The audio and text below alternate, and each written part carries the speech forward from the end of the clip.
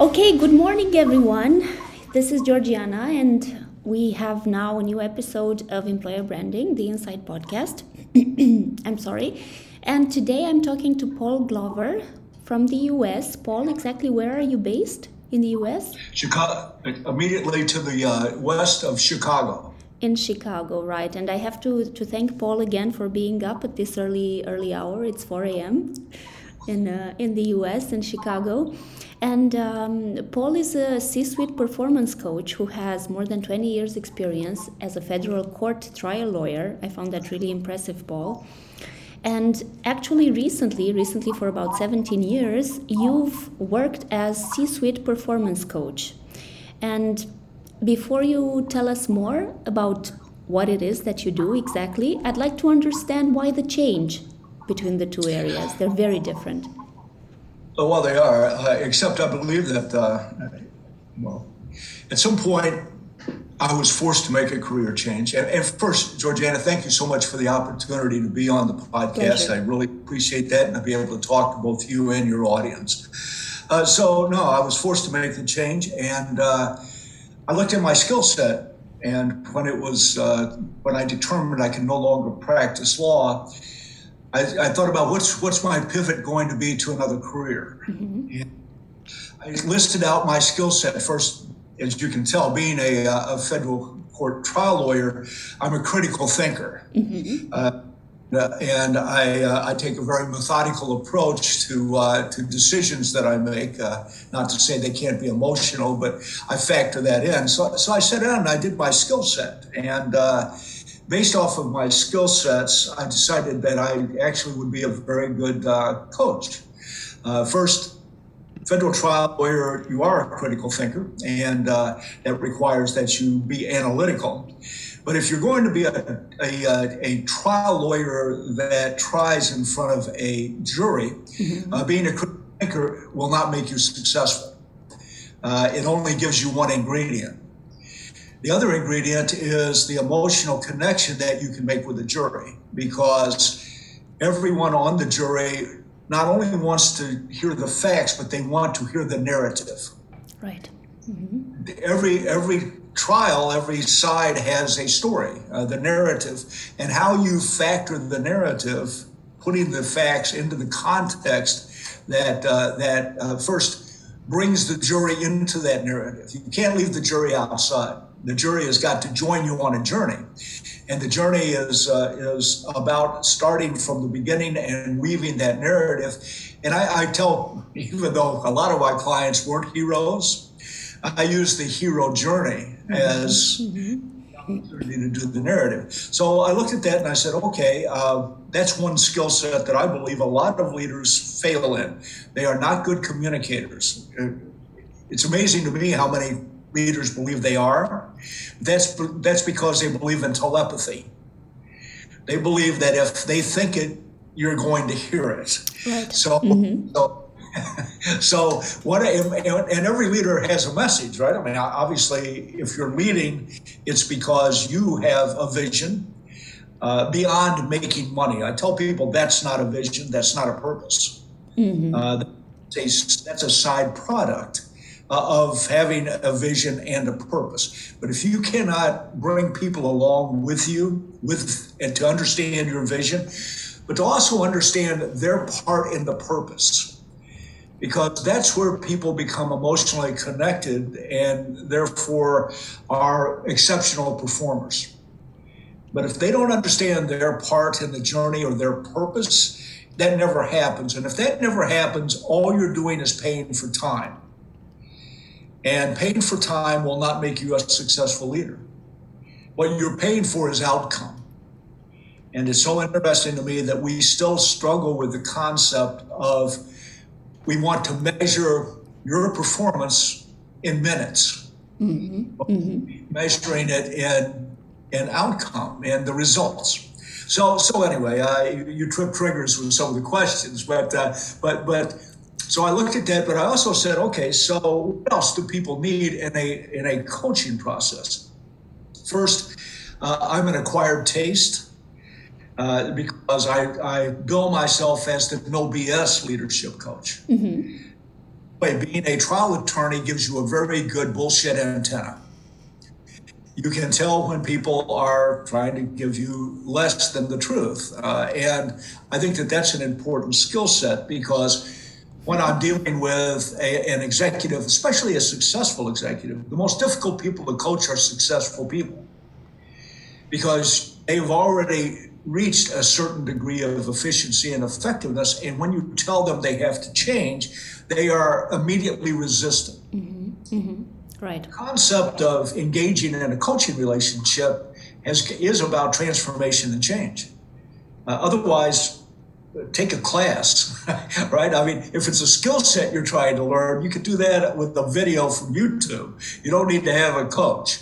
But if you actually are interested in not only improving, but in developing your legacy. See, when I talk to a successful person, I tell them it's fantastic that you're successful. That's only good for today. Mm-hmm. Mm-hmm. Tomorrow is a different day that's going to require something more from you.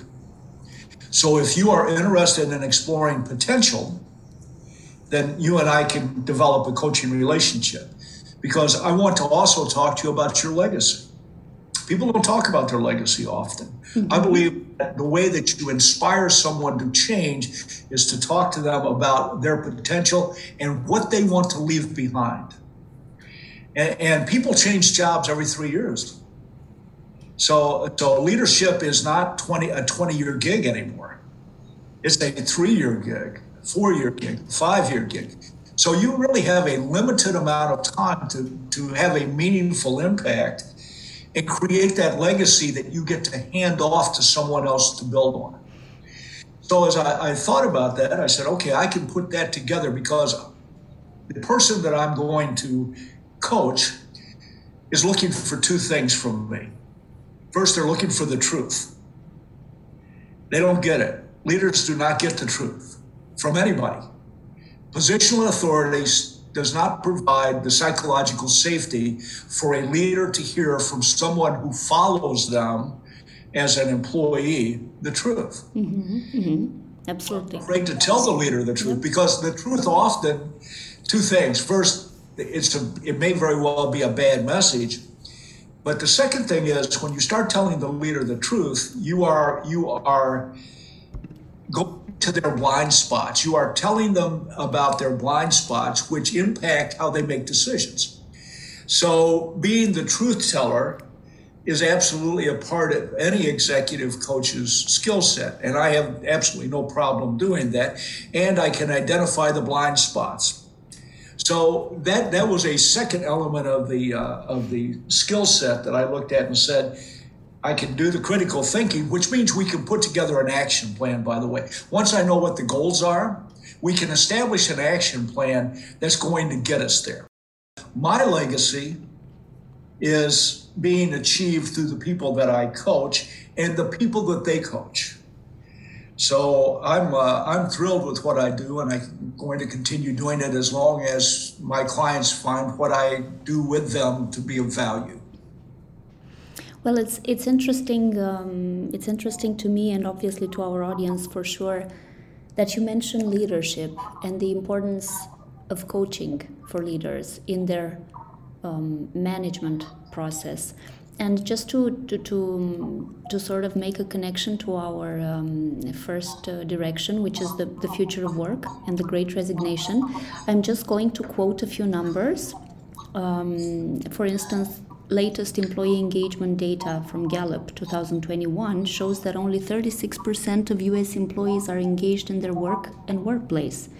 And for Europe, a recent study of about 1,000 employees and 500 HR decision makers in the Netherlands, done by German-based company Personio, revealed that 46% of workers are planning to quit their jobs in their next 6 to 12 months.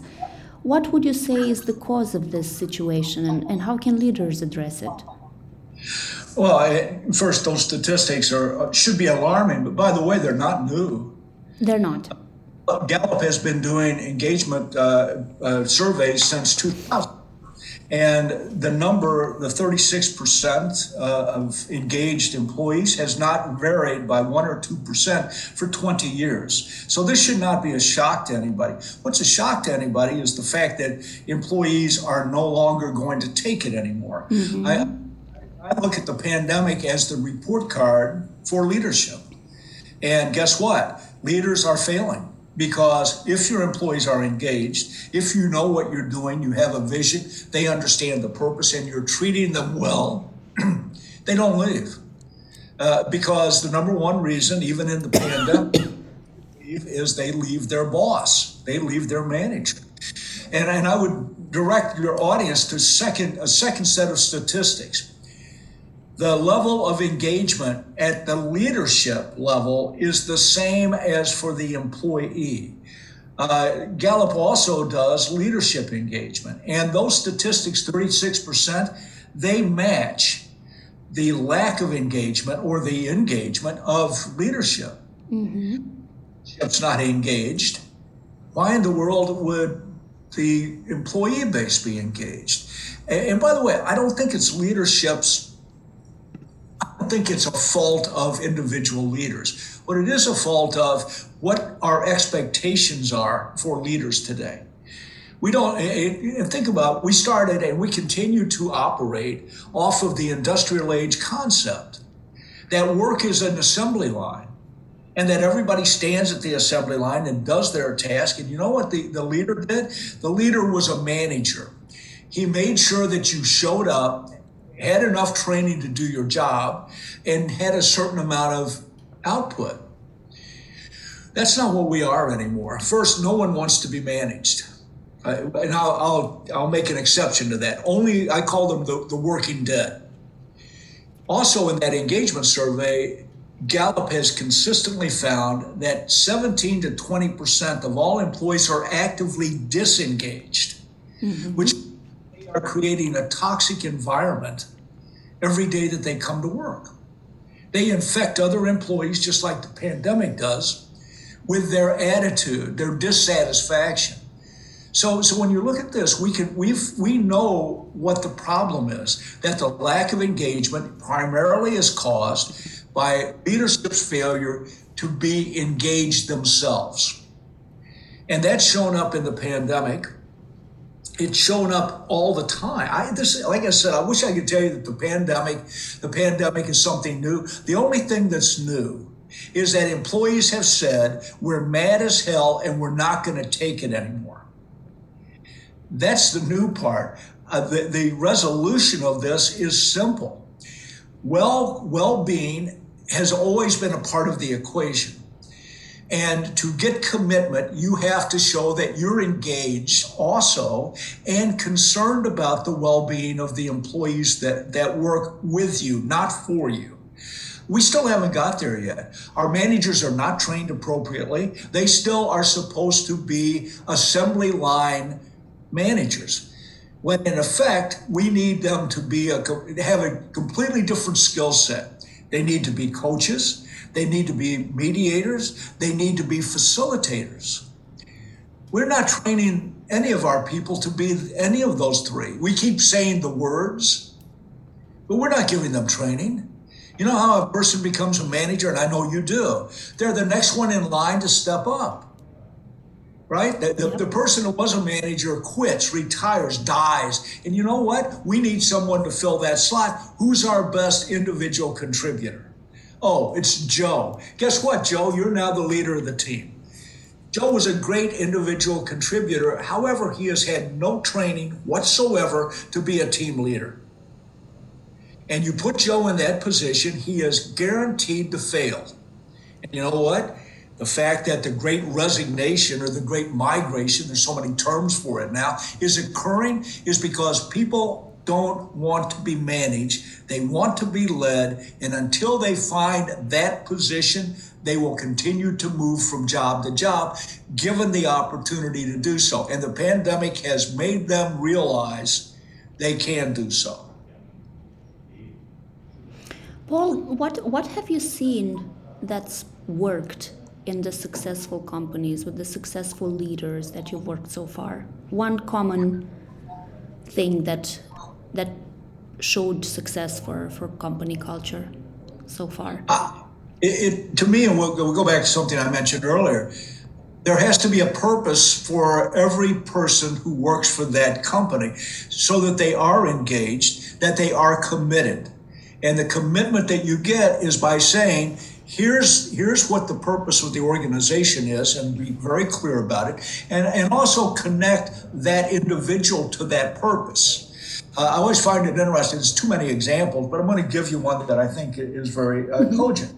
The new head of NASA, the United States Space Program, is walking through the building, introducing himself to people, and there's a cleaning lady pushing her cart with cleaning materials on it, and he stops her, and he introduces himself, and even though he can see the cart, he decides he's going to do what he's done all day long and say, "What do you do here?"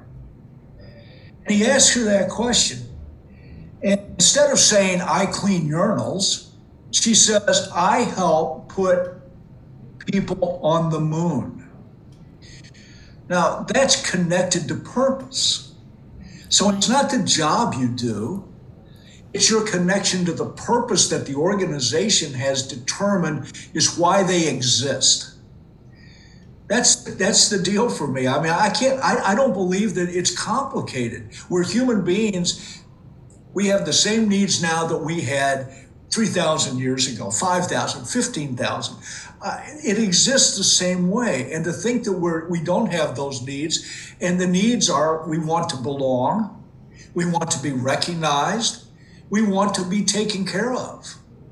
Very simple needs that the organization has got to provide for their employees if they want to be successful and grow, especially now when we're in the knowledge economy, the information age, which requires a different skill set than the assembly line. So to me, that's the deal. And if you can't, as a leader, make that connection, you will not be successful. Paul, but is it solely the leadership's duty in this direction? Why do teams become dysfunctional? I'm sure there are other departments who bear responsibility as well. There are. And so, first, I am a strong believer in self-directed teams. I believe that's the future of work. That the concept of having a supreme leader over every team is basically passé. So when we have a self-directed team, you're passing the responsibility and the authority for productivity and performance to people on the team. And I've found that peer pressure, as well as peer support, is the way that productivity increases. If I join your team and I'm a fit, and by the way, that's important, I have to be a fit. What does that mean? Well, I don't have to be the same color, I don't have to be the same sex, but I have to have the same work attitude. And I join your team, I understand the purpose of the team, we then become self-regulating. And the first thing a self-directed team or self-regulating team does is they get rid of those people that are the working dead. And management is slow to do that. And by the way, in the age of the pandemic where there's a labor shortage, management is even less likely to get rid of a poor performer. Right. But that performer is toxic. So the self-directed team takes on the responsibility for doing the job. They don't get to decide what the job is necessarily, but they get to decide how they're going to do it. And to me, that's where you shift the responsibility to everyone on the team. There may still be somebody who's the facilitator or the liaison as a member of that team, what we would now call a team leader. But the reality is the team makes the decisions about how they're going to accomplish the task. And once again, the problem with that is that management doesn't want to give up control because they want to be in charge. And the reality is, if you want outcome, you transfer authority and responsibility to team members. Does that make sense? Of course. Mm-hmm. And I want us to get back now to something you were mentioning in the beginning. You said that narrative and storytelling used to have a lot of power in your career as a lawyer. And to me, that's very interesting and nice to hear, because we work with stories in what my agency does. Every day we create stories for our clients. So now I'm wondering, how can leaders unlock the power of using stories? How can they create change and lead teams by telling stories? Well, first, again, I'll be repetitive. First, you have to have a vision. If the only reason you're in business is to make money, I don't. That's not a vision, and it certainly isn't a purpose. Like I said, I believe that that's a byproduct, an important byproduct. By the way, I'm not about nonprofit. I believe that you should earn a profit. If you're putting your effort and your resources at risk, there should be a return on that. But the concept of clarity to me is extraordinarily important, because most leaders aren't able legitimately say with clarity what their vision is. And if you can't do that, you can't take, and I mentioned taking the jury on a journey. I believe that leaders have to take those that work with them on a journey. They need to understand the journey. They need to participate. They need to celebrate. They also need to understand the risk and accept responsibility. So to me, it's about the leadership training themselves, and they have to, because we're not good communicators naturally. So for instance, one of the things that I find is that everybody knows the words. If you ask a leader, how should you lead, they will tell you the words. The problem is, I'm not sure they believe it. You've got to, because, by the way, if you do not believe, if you're not authentic, people absolutely see and hear that. And if they know that you're not authentic, you've lost their trust. Once you've lost their trust, you cannot lead. So you have to establish trust.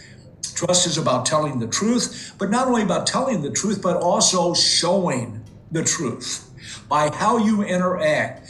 And for instance, we've talked about stakeholder capitalism now for 50 years. Stakeholder capitalism is the organization is going to recognize its stakeholders. One of the most important stakeholders are employees. I even hate the word employee, by the way.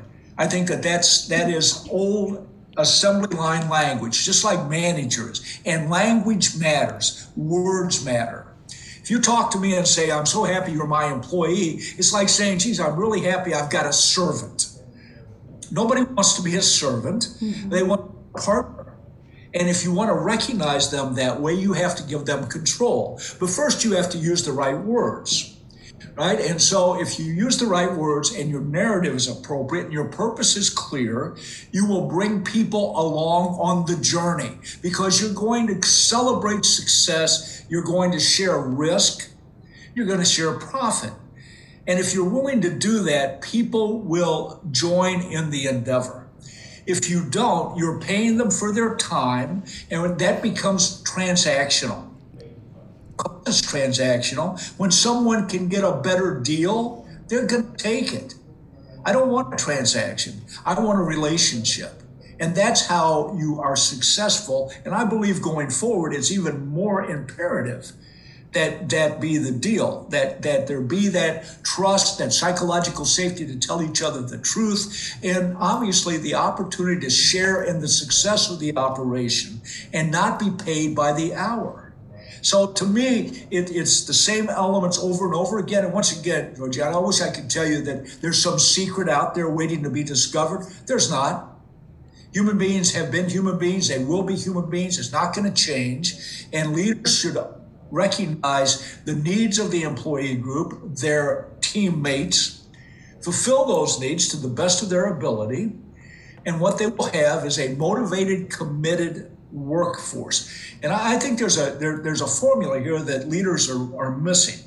The concept of how many people they need to do the task is absolutely out of sync with what a committed person can contribute to the success of the organization. I really believe that if you take into account the well-being of the workforce, you pay appropriately, you give benefits that absolutely meet the needs of the workforce, you can reduce the number of employees you have by probably 30 or 40%. Why? Well, 20% are already dictated as the working dead. They should be gone yesterday. But nobody's had the guts to fire them, or they're afraid they can't replace them. Keeping them does more harm than replacing them. That 20% immediately should be gone. Replaced by what? Committed employees. That core group, that 36% of engaged employees that are committed. That's the deal. That group is committed, not only engaged, but committed to the purpose and the success of the organization. That means you now have this chunk in the middle that are not disengaged, but they're not engaged. Work on that group. Make them committed. Suddenly, you don't need as many people. Why? Because committed people have a greater level of productivity. Right. That's what we're looking for here. Absolutely. And Paul, now we have reached the end of our episode, but before we close this, I'd like you to recommend us one resource that's been super useful to you in your career and that our audience could use as well. Well, first, again, I'll go back to two things. For any leader that doesn't have a coach is an idiot, just flat out an idiot. And so when I think about resources, I have a coach, by the way. I believe that to continue to recognize potential, continue to improve, continue to realize your vision, you need to have someone that has the psychological safety to tell you the truth. You need to have a coach. You also need to understand what your skill set is, recognize your strengths and weaknesses, and that's what coaching is about, and then do something about it. So when I look at resources, I look at the opportunity to do that. If leaders who have coaches become better leaders, and if you're a better leader, that improves the working relationship with the employees. So the resources that I look at is exactly that. The second thing is, I think that you have to become, as a skill set, you have to become a better communicator. Mm-hmm. Mm-hmm. Communication. Is that enough of an answer? I mean, when we talk about, people often say, do you have a book? Well, I have a book that I recommend because I wrote it. But I also believe that the coaching is still the difference maker. I have to confirm that because I've also had a coach at some point in my career, and I have to confirm it's helped me tremendously to understand where I was going and what I wasn't doing right. So, yes. Well, and just as to highlight it again, I always use a simple example of going to the gym. I'm a gym rat. When we finish our conversation, I'm on the way to the gym because it prepares me for the day, right? The workout. And I figured out very quickly that if I go by myself, I'll do a half-assed workout. It's not that I won't do it, but I will not lift as much as I can. When does that happen? When I have a coach. When the coach has kept a record of my performance and he goes, so what are we trying to accomplish here? Here's what I want. Then he'll say, okay, here's the exercises we're going to do. And by the way, here's the weight that you're going to lift today, which is probably heavier than the weight I would have lifted on my always. Yeah, exactly. We conserve our energy, don't we? We're like, well, all right, I don't feel like it today. A coach is like, I don't care if you feel like it. As a leader, you don't get to say that. I don't feel like being a leader today. Mm-hmm. So stop. I'm having a bad day. No, you're not. If you're a leader, you're not entitled to that. By the way, with your coach, you can have a bad day. Of course, we're there as a coach, we're there for that emotional issue also, because you can't separate the coach, the person, from the reality of their family and their environment. But by the way, that's every employee that works for you or works with you. So anyway, the coach is there to help you be better. That's the one step every leader should take. Right. Wow, this has been super interesting and very useful. Thank you so much for talking to me today, Paul. I wish you good luck, and we stay in touch. Absolutely. Georgiana, first, again, thank you so much for the opportunity. I really appreciate it. Obviously, I know that I rattle on, but that happens when the person that's the host asks the interesting question. Oh, that's been super interesting. But Paul, before I forget, how can people reach you? This is also very important. It's very simple. It's paulglovercoaching.com. Paul Glover is the website, and on LinkedIn is Paul Glover Coaching. And they can also contact me if they want to by Paul@Paul Glover Coaching. Got it. Thank you so much, Paul. Enjoy your day. Georgiana, you also, and since we probably won't be talking, enjoy a wonderful holiday. You too, Paul. Thank you so much.